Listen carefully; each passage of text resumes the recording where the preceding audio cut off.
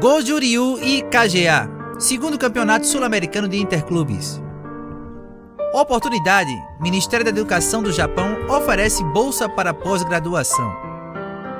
Reciclagem: terceiro encontro técnico da ISKF Brasil com o sensei Edson Nakama. Está no ar, Karate News. Com Pinto sozinho, deixado pra morrer. Aconteceu nos dias 27, 28 e 29 de abril o segundo campeonato sul-americano de Karatê Goju-Ryu Interclubes, na cidade de Foz do Iguaçu, que serviu também para definir a seleção brasileira de Karatê, que representará o país no Campeonato Sul-Americano IKGA, na cidade de Mendoza, na Argentina, em outubro. O evento contou com a participação de diversas delegações dos estados do Brasil, além de representantes do Uruguai e Chile.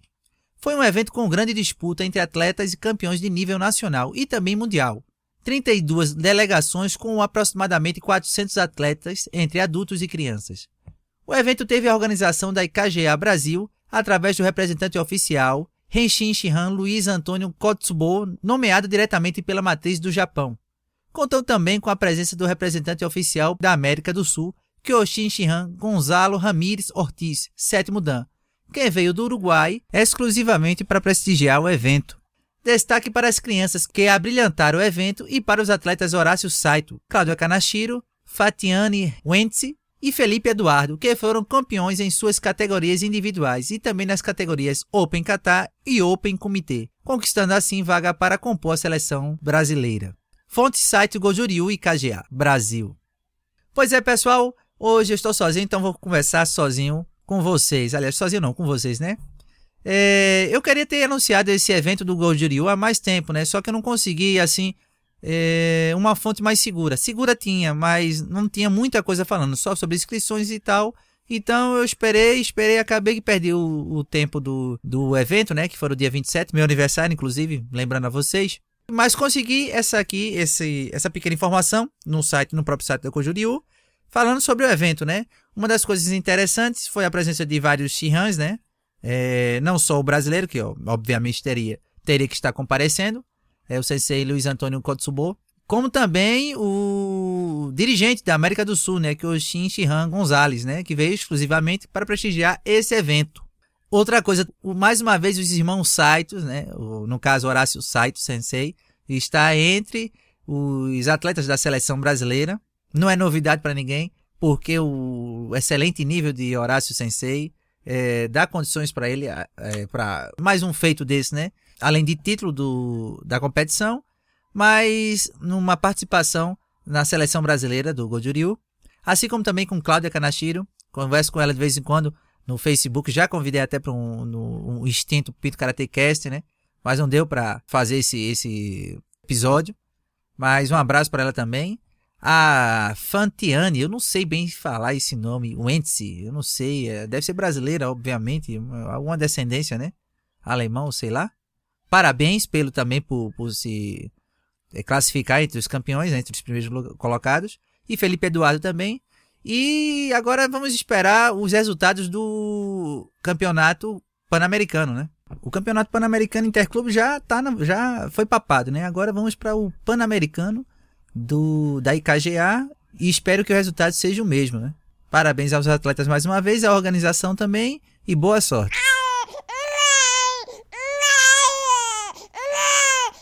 O Ministério da Educação do Japão, por meio do programa MEXT, ou MEXT 2013, oferece bolsas de estudo para brasileiros que queiram realizar pesquisas, pós-graduação no país, em diversas áreas de estudo.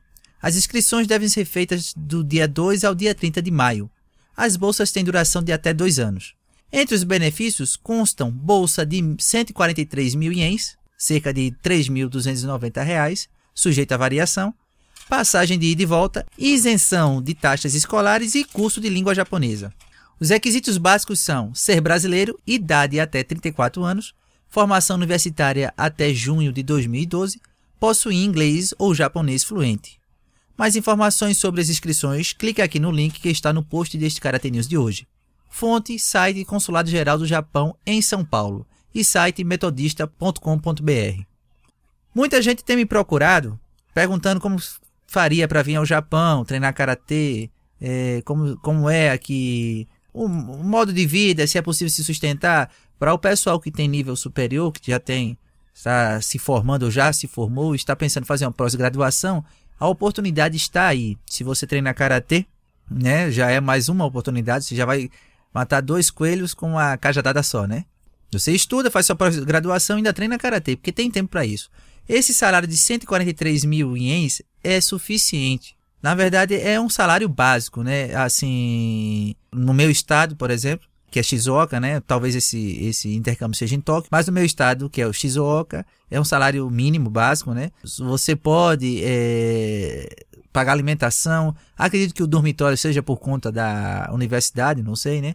Mas é um salário que dá, sim, para se virar, dá para se sustentar aqui no Japão. E se você tiver tempo também, entre um treinamento, um estudo, um e outro, você pode também fazer os chamados arubaitos, que são empregos temporários. Né? Se você falar inglês, você pode dar aula de inglês. Você pode, se falar japonês, você pode trabalhar em alguma loja de conveniências, meio expediente, ou em restaurante final de semana. E aumentar mais um pouquinho essa renda aí, que fica legal. Se aumentar mais pelo menos uns 40 mil ienes, fica melhor ainda. Mas aí tem a oportunidade. Se você quer tentar uma vaga nessa bolsa, né, para essa bolsa, entre em contato pelo site aí que está o link. Eu conheço pessoas, né, eu conheço um amigo meu, não vou falar o nome dele aqui, porque tem muita gente que chateia ele por conta disso, assim, querendo mais informações. Mas eu tenho um amigo aqui que treina karatê, um dojo muito bom, e veio fazer também a sua pós-graduação, se eu não me engano, aqui, e tá até hoje, né, já vai fazer o que, não sei, acho que mais de 5 anos, não sei, não vou nem arriscar dizer. E começou assim, hoje tá bem, treinando muito, segundo ele me disse, segundo eu encontrei com ele e falou. E eu acredito que talvez um dia eu traga até ele aqui para falar sobre sua experiência com tudo isso até chegar no Karatê do Japão, né? Mas para você que tá pensando em vir ao Japão, a oportunidade aí é essa. Procure o Consulado Geral de São Paulo, do Japão em São Paulo, ou o Consulado Japonês aí que faz parte que responde pela sua jurisdição, e veja mais informações. Se precisar de uma ajuda extra, entre em contato com a gente, que a gente pode falar mais alguma coisa sobre gastos, onde morar, essas coisas assim, o básico do básico, né? No dia 27 de maio será realizado o 3º encontro técnico ISKF Brasil, na ASKT Rio de Janeiro, visando o aprendizado da arte do Karatê Do. O encontro terá a participação do instrutor-chefe da ISKF no Brasil, Edson Fujinori Nakama, 7º Dan, e serão abordados os temas Kihon e Kihon Impon. O público-alvo são todas as graduações a partir de 12 anos de idade. As inscrições podem ser pagas em cartão de crédito, débito ou boleto bancário. E podem ser feitas no link que estão aqui no post desse Karate News de hoje também, aí embaixo. Fonte, site skf.com.br. Mais uma oportunidade, a ISKF, na minha opinião, está fazendo vários eventos muito bons, né, no Brasil. No mês passado, no dia 29, teve o 2º encontro técnico também da ISKF, com a presença de Naoyuki Hirakawa Sensei. Segundo colegas disseram, foi muito bom.